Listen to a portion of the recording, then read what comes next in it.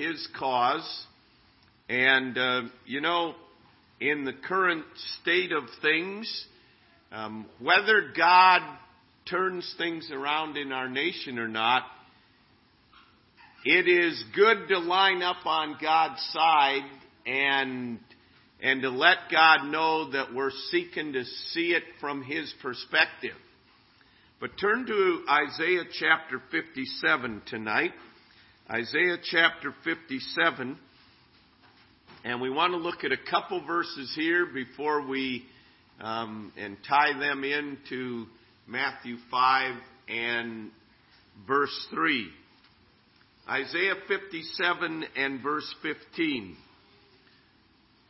For thus says the high and lofty one who inhabits eternity, whose name is holy.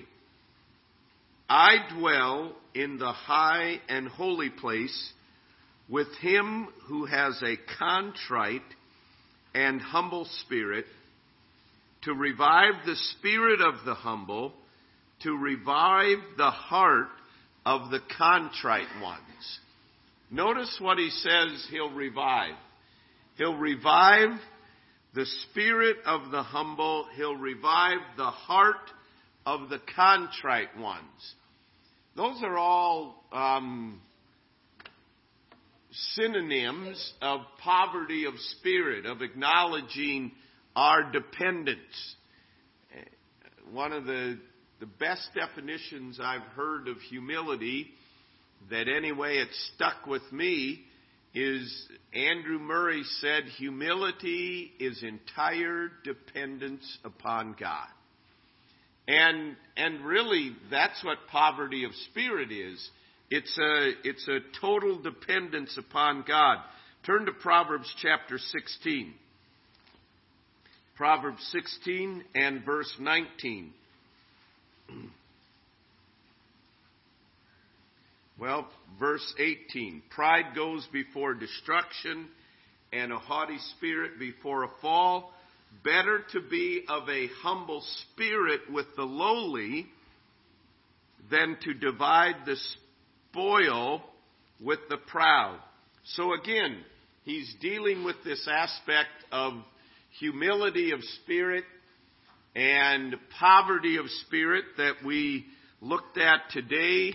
Poverty of spirit is realizing my own helplessness and realizing that my only hope is God. Realizing our desperate need of God and our own helplessness. Now, if we truly have a poverty of spirit, if that is a characteristic of our life, it will be manifested in certain things in our life. And we're going to look at those today. Now, we can put these things into our life and still not have a poverty of spirit. But if we have a full awareness of I am helpless without God and I need God, it will be manifested in our life in a number of ways. First, needless to say, there will be a calling out to God for salvation.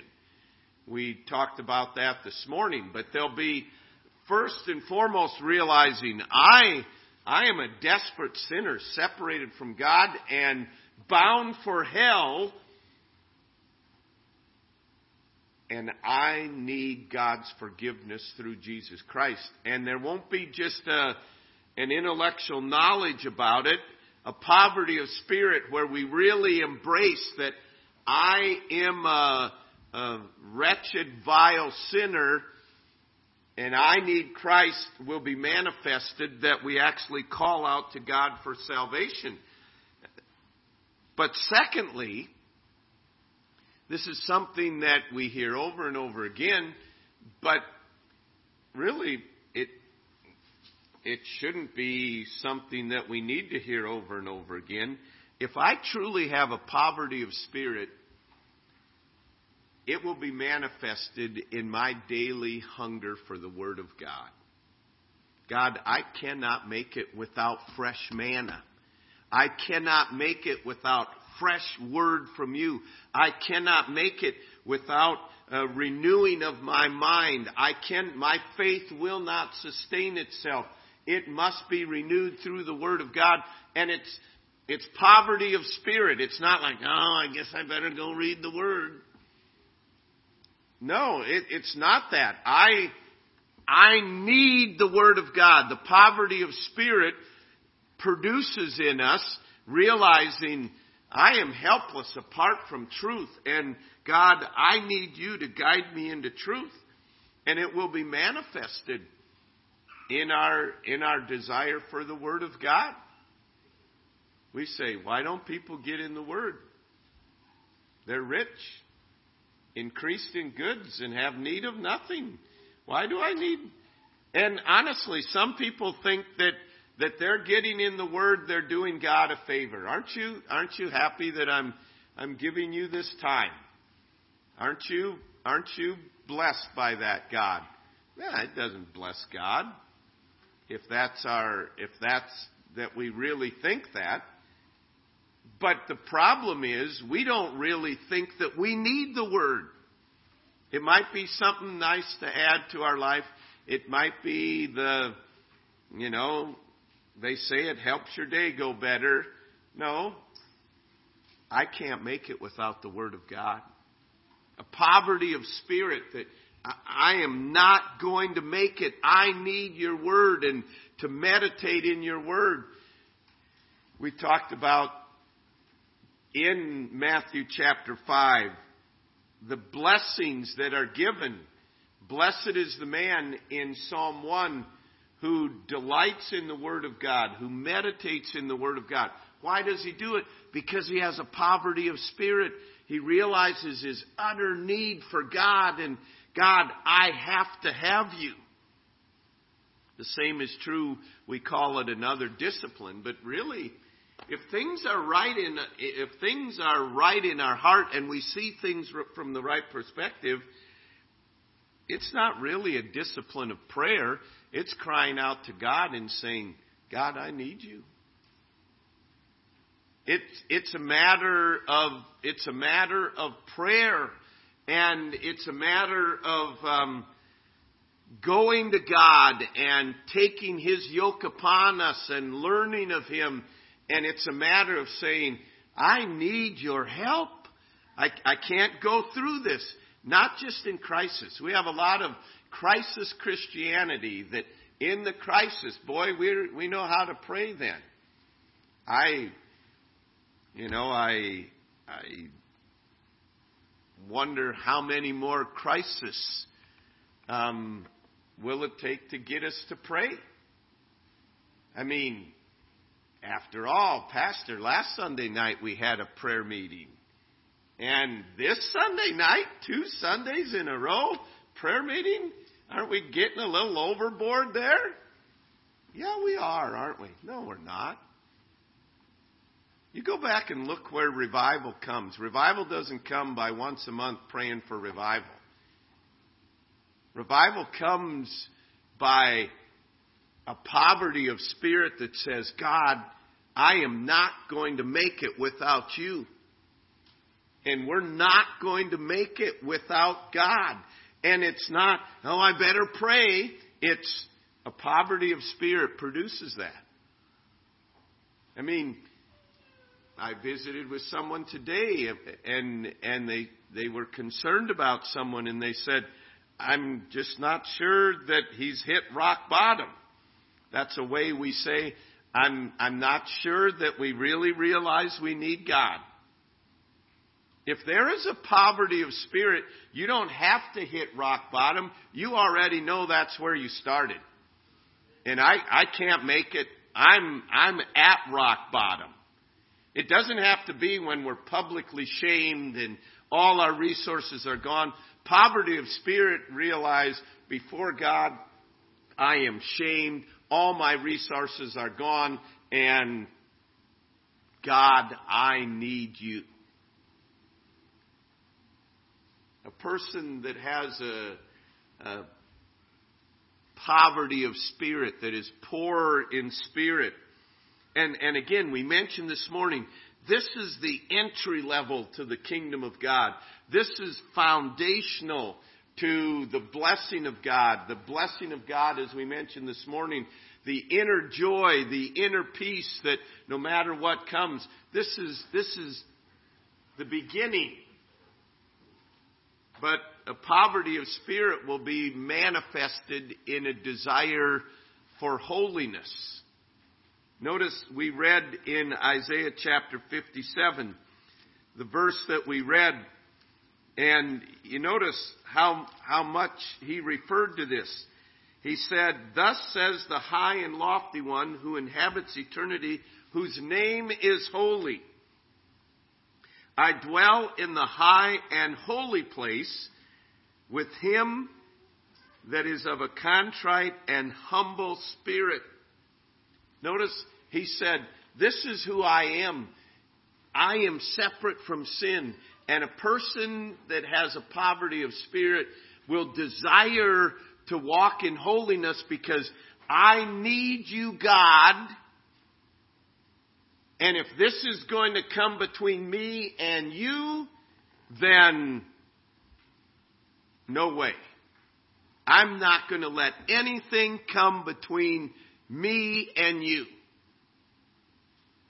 In our prayer time tonight, someone prayed for revival in the church, and they prayed, God, help us to be more concerned about the separation of church and sin than the separation of church and state. If we were more concerned about the separation of church and sin, the separation of church and state would probably take care of itself. And the power of a church is lost because we have no separation from sin. There is no holiness. Poverty of spirit says, man, I need God. And whoa, this is going to loosen my grip on God.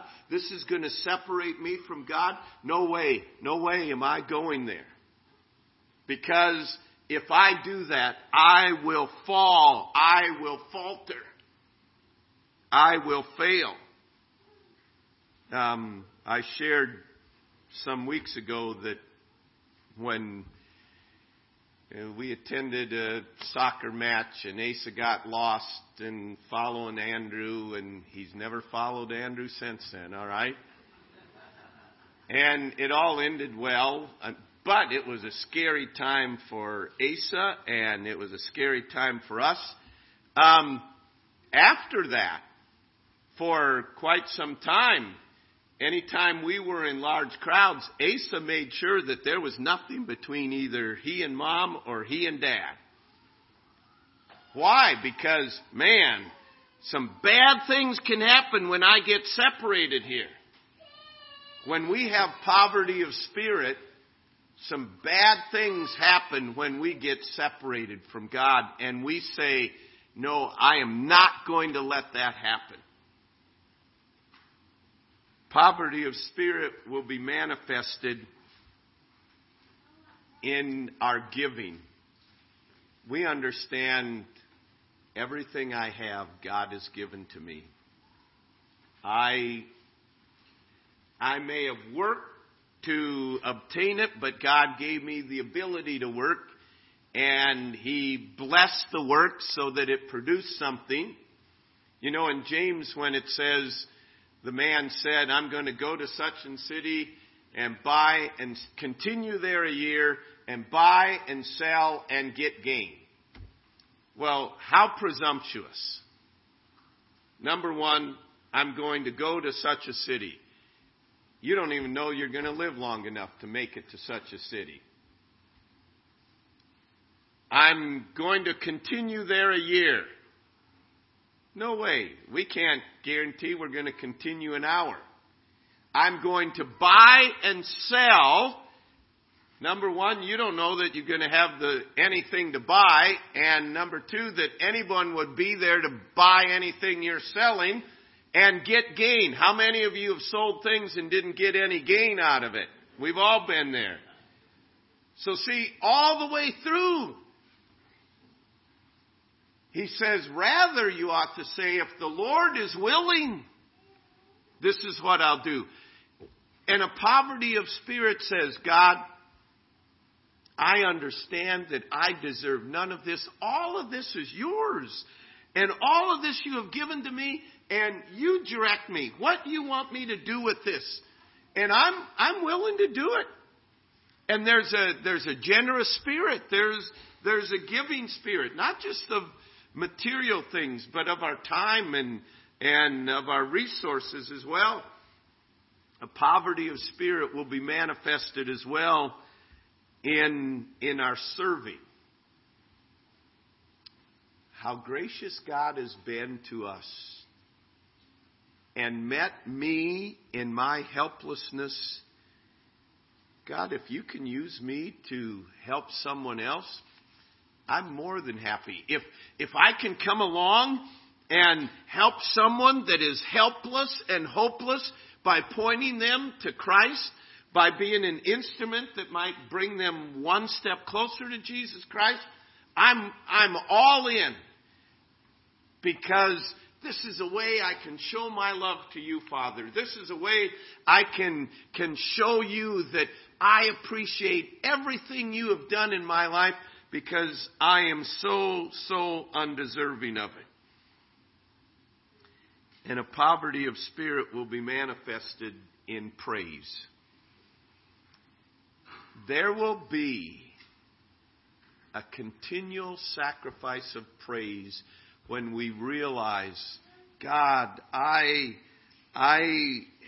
was bankrupt before you. I had nothing to offer. There is no way that anything good that I could do. And look what you've done for me. And to be filled with praise to God. We grumble about all these things, and it's because we don't have a poverty of spirit. It's because we don't understand how undeserving we are of any of the least of God's favor.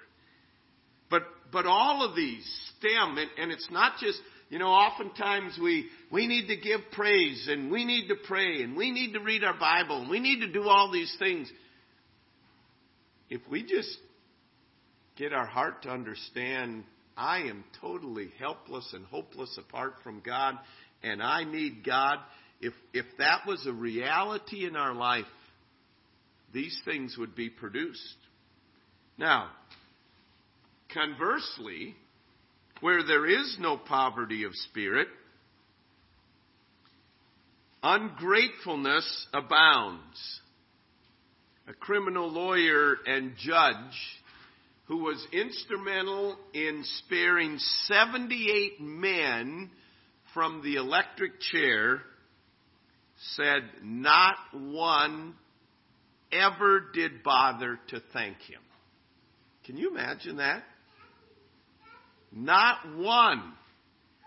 Why? Because they never really saw themselves as guilty. They never really saw themselves in a poverty of spirit. And I am not going to live without, in our case, without God.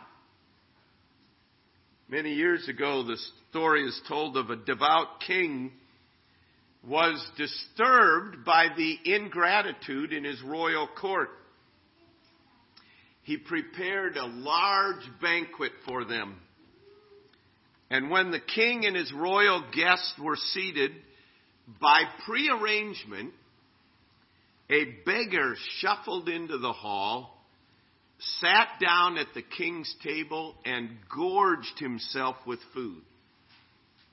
Without saying a word, he got up and shuffled out of the room with a belch.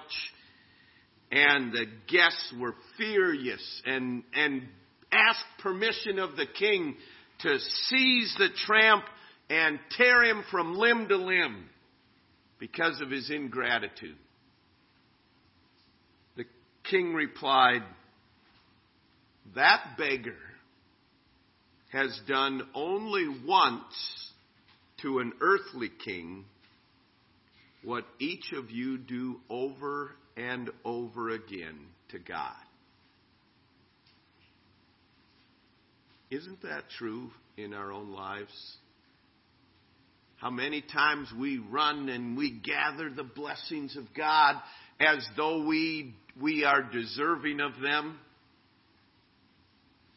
Ungratefulness abounds when there is no poverty of spirit.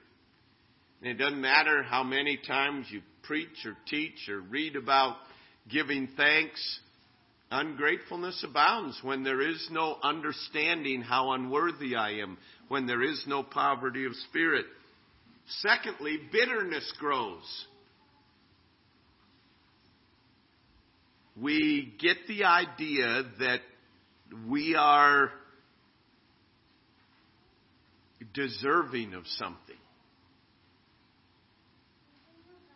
I mean, think of how, honestly, how absurd the statement is that we are bitter against God. And many, many people are bitter against God. Think about how absurd that is. How possibly could we be bitter against God other than thinking an elevated view of ourselves? There's no way that you could have a poverty of spirit and be bitter against God. Andrew Carnegie, the multimillionaire who left millions and millions of dollars. I'm not sure. Does anybody know the Sheraton Free Public Library? Was it? Many public libraries were founded by Andrew Carnegie that he paid the money for them. Does anybody know? Was Sheraton? Pardon? Yes? Okay, right there is an example of it. Well, when Andrew Carnegie died, he left $1 million to one of his relatives. When this relative found that Carnegie had left $365 million to public charities, for example, libraries, and had cut him a measly $1 million, he literally cursed Carnegie. You know what? That is a picture of how we are with God. Absolutely. And we get bitter. God, why did you give to them? And why are you blessing them? And why is this? And we don't have a poverty of spirit in understanding I deserve none of this that you have given me. And bitterness comes in, and we have this sense of entitlement. You know, we complain about entitlement that people have. They think the government owes them this, and they think this. It's easy for us to get this attitude of entitlement, where there is no poverty of spirit. Independence is manifested. You know, it starts early in a little kid's life. You know, no, I do it. And you know they can't do it, but they want to do it, you know. No, I pour the milk. So here and you say, no, you can't pour. No, I do it. And so you kind of guide them, and they think they did it when really they didn't do it. And then you turn around and they thought they did it, so now they're going to pour more milk, and they have the whole carton all over, and you're saying, you did it. And you're done. And no, I do it, you know, or they want to grab the knife. I cut it. I do it. I think God looks at us and says, how childish. Our independent spirit, we run off into the day, as we mentioned this morning. We run off into the day, and I'm going to attack the day. I'm going to live this day. And we might, God, help me today. Like hop on board, God. I may need your resources today. And we have an independent spirit. You know, we are independent Baptists. And there's a good part of that, meaning we're not in a denomination that dictates what we ought to do and what we ought to preach. But there's a bad part of that in the sense that if it's independent, meaning no one's going to tell me what to do, that's bad. If it's independent, I can do it, that's bad. I don't need anybody else, that's bad. And an independent spirit that we live our life without saying, God, I need you. I am totally dependent on you. And then, where there is no poverty of spirit, pride rules. Not just the pride that says, yeah, I did it. You know, one of the severe tests that comes in a Christian's life is when he has success. And when we have success, it's so easy for us to get over here, hey, look what I did. Or it's so easy for us to think, next time we're faced with, hey, I can handle this. And I believe with all my heart, God many times allows us to fall on our face or run into a stumbling block to get us to say, God, I need you. Because we are so prone, if things go well, we don't need God. And we're independent, and our pride rules, and we manifest that through an ungrateful spirit. And then when things cease going the way we think they should, then bitterness grows. And bitterness develops in our life. But at the bottom line, you can't have poverty of spirit and pride. You can't have those together. It's He must increase and I must decrease. I am crucified with Christ. Nevertheless, I live, yet not I, but Christ liveth in me. And it's understanding that, learning to say in reality and in faith, God, I can't do it without you. I cannot do it without you. God, I need your wisdom, fresh manna, fresh bread, fresh faith, fresh word of God. And that's why he said, he began this great message, the Sermon on the Mount, that lays the foundational principles of all his kingdom and all his relationship.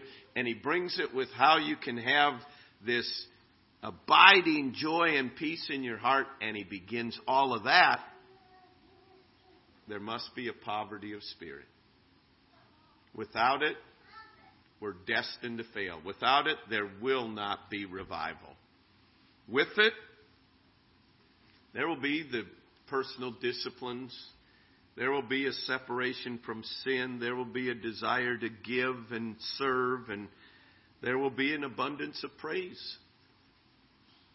We ought to make it our prayer. God, help me to see how desperately I need you. Lord, I pray that would be our prayer. That you would today and in the coming days help us to see how desperately we need you. Lord, I pray that there would be that spirit in us of entire dependence upon you. And that we would reflect back on what you have done for us as believers in bringing us to salvation, that it was poverty of spirit that brought us to salvation, and it's poverty of spirit that will empower us. Lord, may we truly be blessed of you through learning to be poor in spirit. I pray in Jesus' name. Amen. Let's